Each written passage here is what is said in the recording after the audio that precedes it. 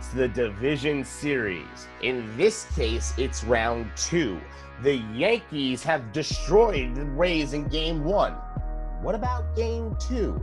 They're starting the kid. We don't know what he's gonna be. And the NLDS is about to begin. Who's gonna win? Let's find out right now. It's Downtown Sports. I am the mouth of the South, John Schiavone, along with my co-host, the Beast of the East, Jonathan Perriente. This is Downtown Sports. This is where sports come home. And we've got a hard-hitting two-hitter for you today. The Yankees in Game 1 off of a grand slam from Giancarlo Stanton. And holy crap, it happened when the game was on the line. And holy crap, it happened for a second time in a row. A big home run when it's needed. Amazing. Beast. I'm actually happy. I'm wearing my Yankees sweater proud today. Oh, my goodness. You should. What a game that was. What a game. And if you're the Yankees right now, and we talked about this team, and I'm sure most of you heard my rant from a couple days ago, how the Yankees had to attack Tampa's pitching. You get to them early. If their bullpen gives you an opportunity, you have to capitalize. And there we have it. The grand slam by Stanton in the ninth inning. It was a close game at one point. Believe me, I was sweating at work, waiting for that, like hoping the Yankees would find a way to win that game. And it didn't look good early. We get the lead, Rays homer right back. We get the lead back, Rays get 2 runs right back. We get 2 runs back. And then the Rays just kept hanging around. Back and forth like a damn seesaw. And you were starting to feel sick because you thought it was going to be like the rest of the year, because this was the type of games that the Yankees and the Rays played all year long. Yeah. And close games benefit Tampa usually. Close games are usually what benefit Tampa Bay. Except this time around. The Yankees actually, played like their resume. They did. They played like they're supposed to play, like we were supposed to see it on the paper. We haven't seen this all year long. And you really saw in this game why we got Garrett Cole. Now you see why Garrett Cole's signing was a big deal. Yep. I'm not saying it wasn't. I'm just saying you had some big spots there where Cole had to pitch out of, particularly the 5th inning. And you saw how important it was having Higashioka behind the plate for this one. You want Garrett Cole as comfortable as possible on that mound. Look, Sanchez with the pass balls with a pitcher that likes to throw it in the dirt like Cole does. Yeah. There were 3 moments in that game where you're lucky Kyle was there. Did you see the cross-up on the curveball? You think Gary would have caught that cross-up? That could have been a pass ball to the backstop tied game. I'm not saying it wouldn't have been. I'm saying it's a lot more likely. So I'm happy with the decision. Now, game 2, the Yankees come out with the decision that I'm actually happy with and you're not. They're starting the kid in game 2. Well, you called that the kid was going to get a start. You did call it that Davey was going to have an appearance. Now, I'm okay with it now because the Yanks are up 1-0. If they were down 1-0, I would have been really scratching my head at this. No, I'll tell you why. The kid has been good in almost every situation you've put him in. Mm-hmm. So if he's been good this whole time, it's not as if there's fans in the stands. True. It's not as if playing in – now they're in a bubble, and they're in a park. They're with good weather, favorable conditions. Exactly why wouldn't Garcia have a good start? It's not like he's going outside in Yankee Stadium and it's 57 degrees and your shoulder's cramped up. It's not like you're dealing with, a bunch of loud, 50,000 screaming fans either cheering or booing you. You're in a warm, sunny place with no fans in literal perfect conditions, almost as if you were throwing a bullpen section, except it's for real. I say this only because we've seen great pitchers, how great they are in the regular season, but then when the postseason comes, they don't pitch the same way. The rules are different now. Everything's changed. we don't know how postseason works anymore in the major leagues, because the biggest element to postseason baseball was the fans in the stands. Their reactions, their emotion, driving the emotions of said players. If you were down by a run and you were in an enemy park and those fans were going nuts, do you know how that weighs on you emotionally? Fans That's or all no, the gone moments are now. still tense. There were tense moments in these playoffs already. We haven't barely even scratched the surface with them. Fans or no, there have been tense moments in these playoffs, and of course, I've been excited for every minute of it. I'm not saying that there haven't been. I'm just saying I don't see how Danny Garcia Maybe. is really going to have that level of angst. It's not as if this is his first postseason start in front of a 50,000 person crowd booing every pitch he throws. This is relatively easier considering the situation. So I really don't see why Garcia can't go out there and throw 6 innings, 90 pitches, give up 2 runs, I hope he has a and great be start. out of there in the 7th. I hope this kid has a great start. I want to see him deliver out there. I really do. This is, I'm But just what saying, makes you think he won't? I'm When just a has little he nervous, not done it? because for one, he's never been in a playoff yet. You're asking a 21-year-old kid who's never been in a playoff. It's a big stage. Can he You handle it? sound like a Met fan. I'm always a little nervous particularly when you're playing a guy for the first time. It's not been here. Okay. Don't The know. kid is good. If you would have started Hap, he would have given up 5 runs. By the way, he's backing the kid up. So you might not even see the kid for the whole game. He might get 4 innings. Hap might get 4 innings. And then maybe that's the formula. Well, the good news is you have Chapman you didn't have to use Chapman last night, so you have Chapman ready for this one if you need him. So that's good. A and B, there's no reason that the kid has to see the lineup more than once. If you really want it that way, there's no reason the kid has to see the lineup more than once. I'm sure Hap is ready. I'm very curious how Boone is going to do this with Garcia. I've seen him go 7 innings. I'm not saying he can't go 7. I would love him to go as deep as he can. You save a few arms in that pen because there's no days off. And you save Hap. There are no days off between games. I'm going to make, just so we all know that. There's no, okay, we're going to play 2 games and you have a day off, then it shifts to a home series. No. They're playing them straight through. So how you manage the bullpen, how you manage the pitching staff is going to be a very big sign. And you see why Garrett Cole last night only threw 97 pitches in 6 innings. Because he needs to be ready for Game 5 on 3 days rest. Yeah. Now, it makes sense now that he moved Tanaka to Game 3. It makes sense. If we go up 2-0, Tanaka's right there to close the series if we go up 2-0 tonight. Great. I have no problem with that decision. I think Tanaka's there because if you're 1-1 or if you were 0-2, because they decided to start the kid. So if you were 0-2, Tanaka's the bridge. Tanaka's the stopper. Tanaka's the one that's going to stop the bleeding. So that's why they put him in Game 2. But here's the thing. I don't see the Yankees losing this series if all of their bats are working. Now, you could pitch great performances against them, but if all of their bats are working, one of them is going to hit a home run at a critical point. Somebody's going to get on a base. Right now, remember that phrase stardust that Steve Summers used years back on our radio show before we did this podcast? The stardust. I think the fairy just flew over the Yankees a little bit and started sprinkling. Although that fairy's also over the Houston Astros, sprinkling a little bit here and there too, along with the Padres as well. So I think there's a few fairies out there with some stardust. So speaking of that, let's go to those other series because I think we're seeing some really good history with the rest of these series. The Padres had not won a playoff series since 1998. Yep. The Braves have not won a playoff series since 2001. And now the Marlins have never lost a playoff series. In fact, I don't even think they have a double-digit loss record in the postseason. Which is only their 3rd appearance for the Marlins in the playoffs. 3rd appearance, and I think they've only lost a total of, 8 or 9 games in this postseason? Roughly. The Yankees took them to only, 6 games, right? Yes, they lost in 6 in 2003. And then in 97, they took the World Series. I think that went 7. I think that went 7.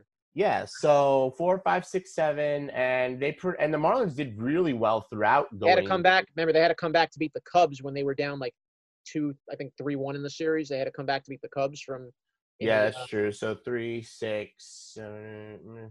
they had at least about I think they had at least 10 or 11. I have to check their postseason record, but Yeah, but roughly a team with only 10 or 11 losses in the postseason in 3 appearances is that's historically great.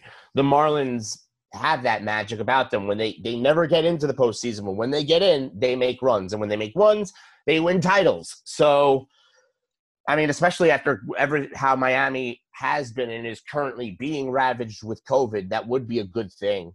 well, the Marlins are a perfect 6-0 in postseason series. 6-0.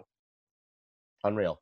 All in the few So let's times go they've been through the NLDS series number 1.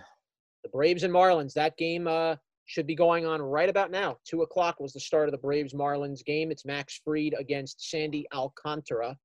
Very exciting matchup there. You give the pitching advantage to Atlanta. You give the hitting advantage to Atlanta. I mean, on paper, Atlanta should beat this Marlins team. didn't beat Atlanta all year. The Marlins didn't beat Atlanta all year. The playoffs are a different story. Yeah. Well, just like we thought, Rays had won 8 out of 10 from the Yankees. Look what the Yankees did to them last night. So at this point, throw it away. I mean, throw the regular season away. Because the Braves are fully healthy again. Fried is back. Still don't have Soroka, though. I still think no Soroka is going to hurt Atlanta. But by the way, I got the score right now. It's 4-3 Marlins in the third inning. 4-3 Marlins in the third inning. They got to Fried early. They got to Fried early and often, actually. So the Marlins are no joke. No, they're not. Look, Derek Jeter is not stupid. I mean, this should show you that Derek Jeter has done a great job in the couple of years that he's been the I'm not going to say owner because he's the minority owner, but the controlling owner, I guess you want to call it. Yeah. The controlling interest in the Marlins. Look at what they've done, and look at where they are. And then let's look at the other couple of series. Let's look at Houston, Oakland. Houston's up 1-0. There were a lot of questions about, again, the cheating, et cetera, et cetera. And, Houston shut a lot of people up. 10 runs. The Astros are the Astros. Carlos Correa hit 2 home runs. Bregman homered again. Garbage cans and buzzers or no garbage cans and buzzers. That team is still good. The only problem is they're not as strong pitching-wise. Now, think of it as literally Garrett Cole was that balancing act, that balance. Verlander really hurts them. They're going to feel the impact of not having Verlander down the road, especially against the Yankees. Yeah. If they make it, if the Yankees go against the Astros, I don't know how they counter. I don't know how they counter Tanaka. I don't know how they counter Cole Tanaka. Oh, I'll tell you, Garrett Cole is going to know everything there is to know about pitching to Houston because he played for them. He knows their hitters' weaknesses. And he also knows where they hide the buzzers on the uniform, so he can throw it right at the buzzer, break it, and then we'll get on with the series then. All right, now let's go to the last matchup, and that is the Dodgers and the Padres. Shane's Dodgers. I'm very curious to see where this series will go. Walker Buehler will pitch Game 1 against Mike Clevinger. So Mike Clevinger is back. He's pitching this series. I like this matchup. This is a very, very good matchup between these two very experienced teams in the West. The Padres really opened up a lot of eyes with their offense. Fernando Tatis Jr. is basically the heartbeat of this offense. And Manny Machado is worth every penny. And I think Yankee fans are watching him right now saying to themselves, why? Why did we let him go? Why did we not go after him? Yeah. Truthfully. Not saying. Oh, wait, I'm sorry. He didn't run to first base hard enough. No.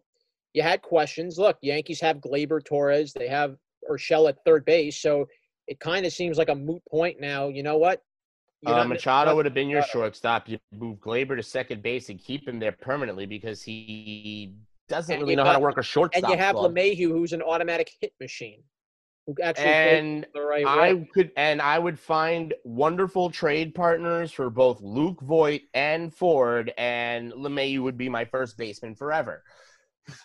Luke Voit has been the greatest find the Yankees have had in years, along with Urshela, because they didn't even know what Urshela was going to be.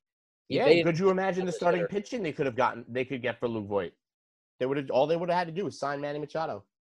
Well, the point of the matter is that's not the case here. And remember, Machado played for the Dodgers at one point. Don't forget that. He was a Dodger before he even became a Padre. Yep. So it's kind of very interesting how this is all kind of playing out. Yeah, Uh, Machado is playing.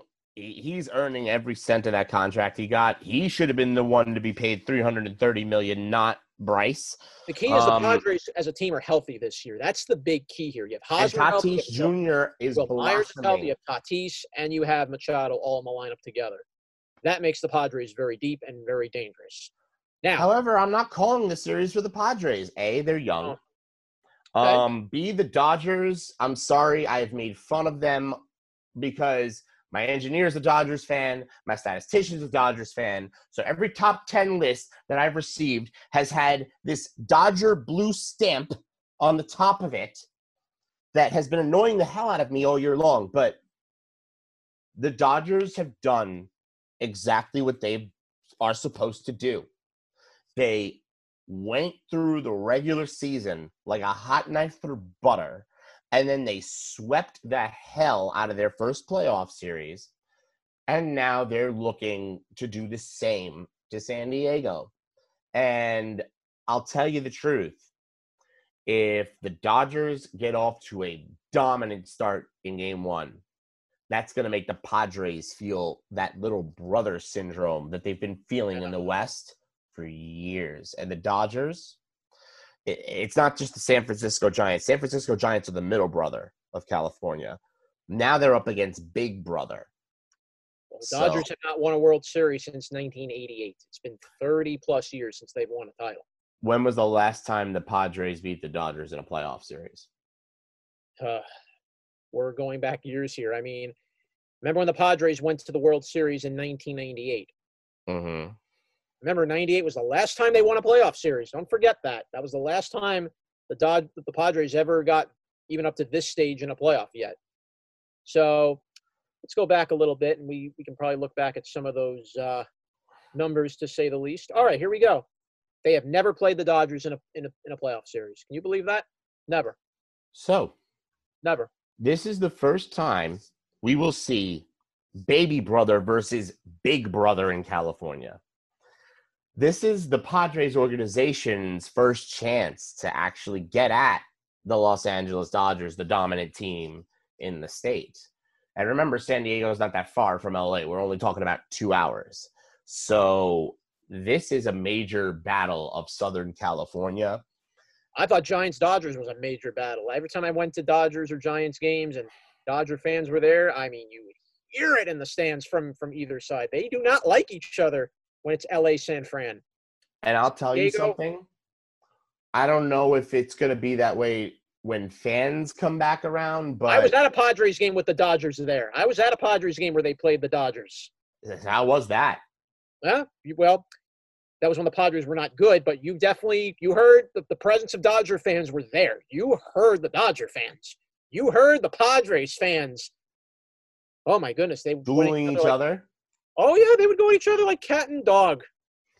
So now imagine. I've seen many Dodgers-Padres games growing up. Shane, go for it. Tell me the vibe. There really was no vibe because the Padres could never amount to anything the Dodgers were. I mean, Tony Gwynn, those years were good for them, but I was too young for that. But growing up, they haven't had a solid squad. This is the Padres are in a position to become the new division rival for the Dodgers because the Giants have absolutely crapped themselves. Yeah, that's true. And I think this could be the beginning of a new rivalry. Well, it's a good rivalry. A good rivalry that baseball needs. And let me tell you something. I know people in San Diego, Padre fans love their team. They just haven't had a chance to really get behind them yet. So that's going to be a rivalry, the beginning of a very big rivalry. And I think LA, their window is shortening. And on that note, let's take a little break. When we come back, we discuss the NFL. Crazy things going on just a quarter of the way into the NFL season. Why does Gase still have a job? And why is Daniel Jones still throwing picks when he has open freaking running lanes? Well, we'll find out. Back after this.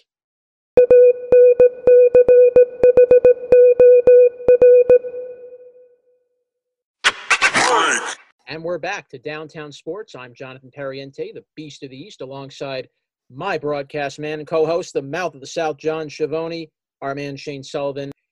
John, where can they hear us on our Downtown Sports podcast? They can hear us on Anchor, Breaker, Spotify, Radio Public, Overcast, Pocket Cast, Google Podcasts, Apple Podcasts, Castbox, and Bullhorn. 10 different platforms. Every Tuesday, Wednesday, interviews, rants, episodes, anything that you need, we got, because we're Downtown Sports and we are where sports come home. And we're going to start off the second part of this two-hitter, and I got a question, Beast. Please, let me hear it. Lay it on for you. Lay it on me. You said something last week. This has already come out. If the Jets lose to Denver, Gase is fired. Oh, good. Get him out of here, That's what I've heard. please. Gase will be fired.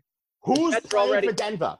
The Jets are already aggressively looking for a new for coaches in college and the professional level. They're looking for someone as we speak.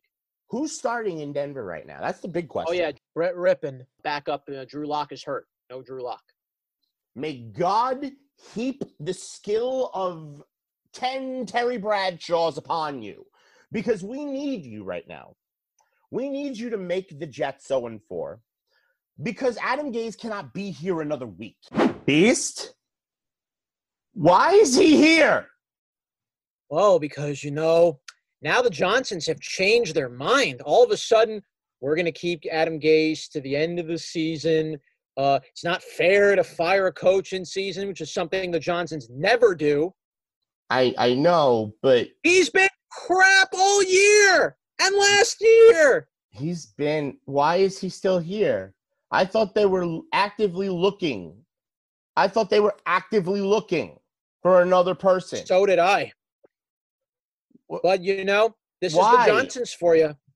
This is them in a nutshell. They'll say, oh, yeah, we're going to do the right thing. We're going to do this. We're going to do this. The Johnsons have never cared about winning on this franchise since the day they took ownership of this team. Just like Woody Johnson isn't a racist. Right. Yeah, he didn't say that racist stuff. He didn't say that racist stuff, don't you know? Right. Yeah. Don't even get me started with Woody. I don't even want to get started with Chris Johnson. But do you know I don't what? want to get started with Chris Johnson right now. But do you know what? I'm just gonna, because I got another quarterback to get to. I'm just gonna wrap this up in a nice little bow. It almost doesn't matter if Adam Gase is the head coach now, if he gets fired now, if he gets fired at the end of the year at this point. It really just occurred to me. The Johnsons are still in charge. They're still the ones making the hires. So guess who they're going to hire? Who do you think they're going to hire if Adam Gase were to leave? You think they'll Billy hire O'Brien. You think they're going to hire Billy Boy O'Brien? Oh my goodness gracious! Yeah, and you know what's going to happen? O'Brien's going to run the whole team as the general manager, and then he'll fire Joe Douglas for all we know, right? Joe Douglas there. The Jets never seem to get this right. The Johnsons always have this problem. They're always switching coach, general manager, and they're always firing the GM before they fire the coach, and then they fire the coach before they fire the GM. Never do we see an administration come in at the same time.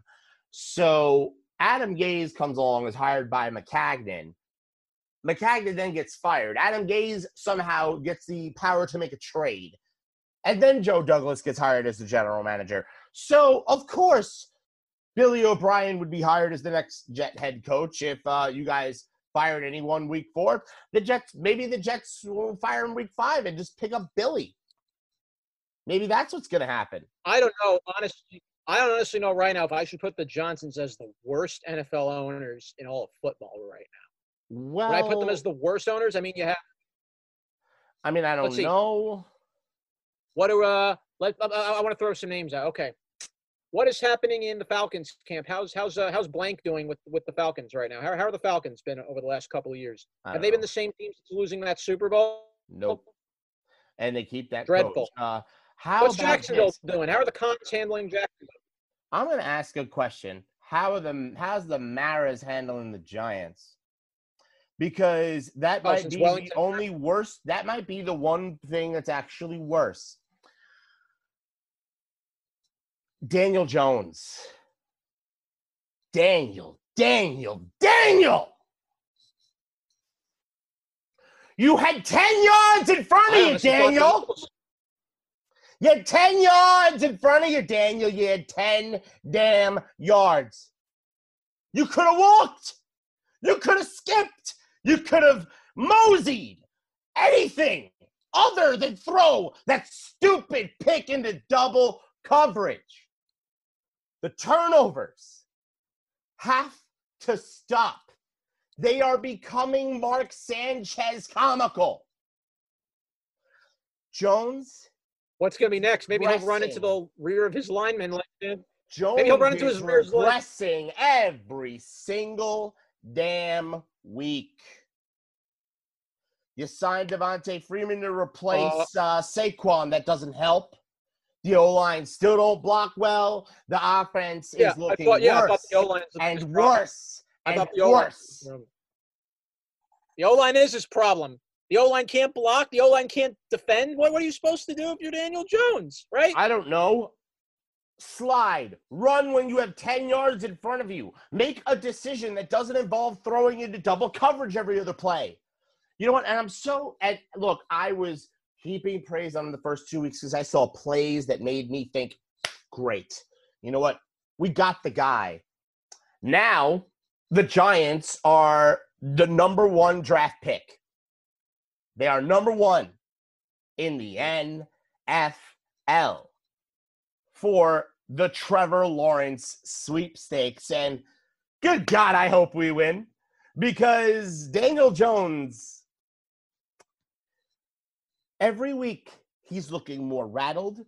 Every week he's losing the intelligence that he started his career with last year. He's seeing ghosts. He read defenses better last year behind a worse offensive line, John. He read defenses better last year behind a worse offensive line with worse weapons than he had. But the Giants got Jason Garrett as their offensive coordinator. I thought that was going to be the turning point of their year, right? Jason Garrett, great offensive mind, right? The quarterback has to make proper decisions, John. The quarterback doesn't make proper decisions. Okay. I'm pretty sure Jason Garrett doesn't go out there and say, hey, Danny, throw it to double coverage. I don't care. No. Daniel Jones is playing like he's being coached by Adam Gase. He's not. I understand why Sam is throwing into double coverage on 4th and 2 because Gase won't let him audible out of a play. I understand why Sam can't do any of that because he has the dictator, totalitarian head coach that won't talk to the media or hold a full practice. The Giants are not like that. So what if Sam just says, screw it, Adam, I'm running my play. I don't care what you're calling. I'm going to do this play because I think this play works better. Adam Gase might take him off the field.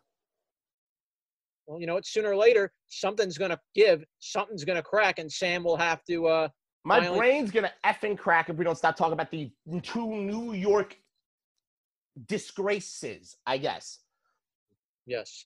The 2 New York disgraces because literally 0-4 and both teams look worse every single week. To this top 10 we go. I'm seeing it for the first time. Christopher DeLarge has put it up. The Indianapolis Colts take the number 10 position.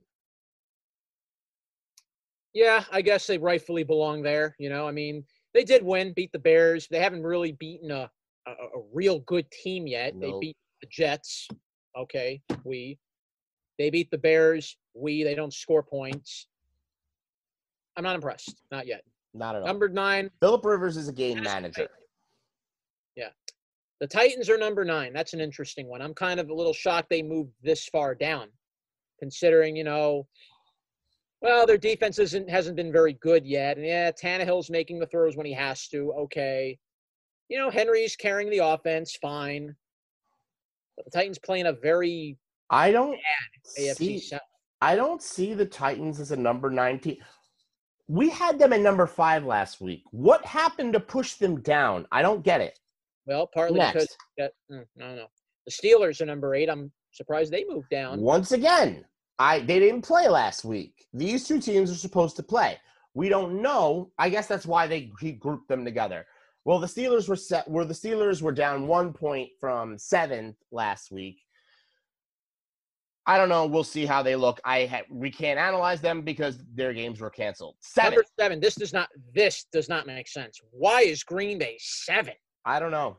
Green Bay's 4-0. They just blew away the Falcons last night. Well, Aaron Rodgers was was the good Falcons. as ever. Probably because it was the Falcons that he blew away. Maybe that's why Chris put him. But Green Bay just came off beating the team that everybody thought was going to win the NFC. The Saints. They beat New Orleans. Goodness gracious, they beat New Orleans. Chris, and then you put this team above what? I'm a little shocked at this one. What is this? All right, oh my God. We need to get to this. Why is Tampa on number 6? Chris? I'm like number waiting. What is this? So Tampa Bay is number 6. So let's see his reasoning. Brady. Against the Chargers, 5 touchdowns. Evans is back. Offense is good. Defense is good. NFC sack leader is still on the Bucs. Bruce Arians coaches them. Todd Bowles coaches their defense. Okay. Maybe this ain't so crazy. Well, now here's where we get real crazy. Well, number 5. Yeah. Number 5 of the Rams. Well, they versus the 0-4 Giants. No, let me tell you something. That Giant defense is starting to build itself. This is where you see Joe Judge and his influence. The defense is getting better every week. They're going to their gaps. They're playing assignments, and they're getting big plays at turning points. It's the offense that's letting them down right now. But here's the thing. You got to give credit to the Giant defense. You can't say that the Rams are a bad team. I mean, look, they're 3-1. They showed you they could score points, especially in that Bills game. They showed you they could score points in the Dallas game. I think you got to give credit to the Giants defense for playing a great game against LA. They showed up. I don't see why they're 5th. It's too bad though that Jalen Ramsey and then Golden Tate had to go at it after the game, and understandably it was a family reason. I'm not even going to go into that. Here's what I think. Carl Banks said it into a fight at the end. Carl Banks said it best the other day on radio. What? The Rams are. Here's what you do. Carl Banks said it best the other day on radio, right? Meet me in the parking lot. Just literally, if you have that kind of problem, you don't need a crowd. You need to do it in front of the fans. You don't need to do it in front of the TV cameras. You really got an issue like that, meet on the parking lot. Just go in the parking lot, beat the crap out of each other, and just be done with it. Don't do that. Don't do that. Don't bring your personal business into your workplace. That's just unprofessional on both players' parts, Tate and Ramsey. You might see suspensions coming from that. Probably will.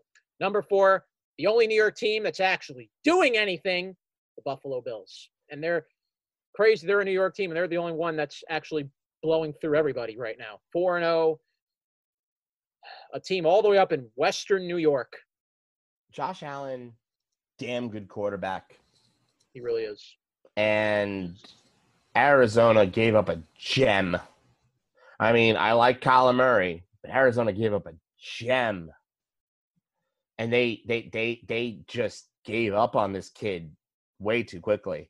You're seeing the difference already in how Allen plays to how Murray plays. And this I don't get. Seattle being number 3. I don't get that. You don't get that. Seattle's 3? I don't get. It's because of Russell Wilson. Are you kidding me? Russell Wilson, he single-handedly just. Oh, no, you misunderstand me. Beast, they're too low on this list. You think they should be higher than 3? Why? Yeah, they should be. Seattle? Kansas City is number 1. I don't think – not when you have Kansas City there. Well – I could see him being 2, not 3. Not I 1. could see them being 2, definitely. But I'll tell you the truth. Seattle's look better than Kansas City. Russell Wilson's look better than Mahomes. Seattle's playing better than Kansas City is. Seattle's dominating games. And they're not just dominating games, they're dominating games against major opponents. I want to see, though, when Seattle and Kansas City go head-to-head. I want to see that matchup soon. That's going to be – That can really tell us everything. That will tell Let me tell you something, though. Seattle's playing next level right now. I wouldn't put the Chiefs at 1. I would put the Seahawks there. I mean, I understand why the Chiefs are 1. They're the Super Bowl champions. Until they're undefeated, they don't get off the top of this list. And they just blew – I know it's not fair to say it, but They blew through Belichick's Patriots last night. Started by Brian Hoyer, so. And then Jared Stidham came in. He threw 2 interceptions more. Not to mention Hoyer fumbled as well. That really didn't help things. But that Kansas City defense is actually a little better than I thought it was. Their defense is playing with a little more punch to them now. Well, look, Spagnuolo is a good defensive coordinator. He always dials up blitzes. Kansas City deserves to be number 1 on the list, but Seattle's playing better. And I don't know why Baltimore is number 2. Did you see Baltimore's weaknesses exposed in the Kansas City game the previous Monday? I see a quarterback that doesn't know how to pocket pass in a blitz. I see a quarterback that doesn't know how to escape a blitz. Even that's funny to me. That Lamar Jackson was being that felled up by Spagnuolo's blitz packages. He was confused. He didn't know his left from his right. He didn't know up from down. Maybe he didn't have Spagnuolo confused him. Maybe he felt like he didn't have the confidence he could run against that defense. He had to maybe beat them with his arm. Maybe that's how he had to approach them. I mean, what other choice did he have? But when you're getting that many blitzes, you would think that the quarterback would know how to run out of them. You would think they'd be running more read option. You'd think that run and shoot offense would really stop a Spagnuolo run defense. It's actually built to stop blitzing offenses. The difference is Kansas City's linebackers, man, they can move laterally. They could get into running lanes, plug up things that you didn't hold that before they even Frank happened. Clark and Hitchens are in there. That defense is so dangerous. And Tyrann Mathieu, he's a very hard-hitting safety. You are in possession when you – I think he's cornerback or safety. Whichever position it is he plays, Mathieu. I think it's but he's always up on the line of scrimmage hitting somebody. When you have Mathieu in the secondary, that's just a bonus. And let me just say this. Players that Steve Spagnuolo has helped develop include Jason Pierre-Paul, Justin Tuck. Spagnuolo takes players and puts them in the best position for them to succeed. If he has the tools, he knows how to do the job. And with that, we're going to end Downtown Sports. But before we do, one thing, just to wrap up this whole Jets thing. Adam Gase is not going to be fired. They've called it out. They said that they were looking for coaches. They did all this. He's not going anywhere, at least not for this year. And even if he did, I wouldn't trust the Johnsons to make the right decision to hire somebody. And by the way, the other reason that I think Adam Gase is here, something that we didn't bring up, was the really, really, really poor play by the Jet defense. Greg Williams' coaching is not looking all that great in and of itself. So if you were to get rid of Adam Gase, at this point, the defensive coach is actually performing worse than Gase is. So you have an entire administration of mediocrity right there in the Jets organization. And I think Joe Douglas needs to cut off everything below himself like a Let me read a quick piece. Let me read a quick piece here. It's from Boomer Esiason. Okay? Okay. All right. He basically said the point of the matter with the Jets here, with particular defense, they're completely undisciplined. They have Greg Williams mentality. That's the idiocy of we're tougher than they are. We have to play harder than they are. We've got to go faster than they are. It's like the Jerry Glanville way of coaching your team. Totally undisciplined, coming up with all the wrong penalties at all the wrong times. In the words of Boomer Esiason. And like I said last week, for the first 15 plays, they all look great. And then after, they all get felled up. Gase gets confused. And then it's like, just run the same play, but run it harder. Greg Williams, the same thing. It's time to work smart, not hard. But unfortunately, the brains of the operation have less to go around than our current White House. And with that, we end Downtown Sports. Beast, where can they hear us? We are on Anchor, Breaker, Spotify, Radio Public, Overcast, Pocket Casts, Google Podcasts, Apple Podcasts, CastBox, and Bullhorn. 10 different platforms. Every Tuesday, Wednesday with rants and live episodes every single week. And as the NFL and baseball seasons and more continue, we will constantly have you updated with updates, stories every week here on Downtown Sports. But for the mouth of the South, our man Shane Sullivan, I want to thank our statistician for today's top 10, Chris DeLarge, our man Tony Mainville. I'm the Beast of the East, Jonathan Pariente. We're Downtown Sports, where sports come home. Beast of the East saying, Goodbye. We out.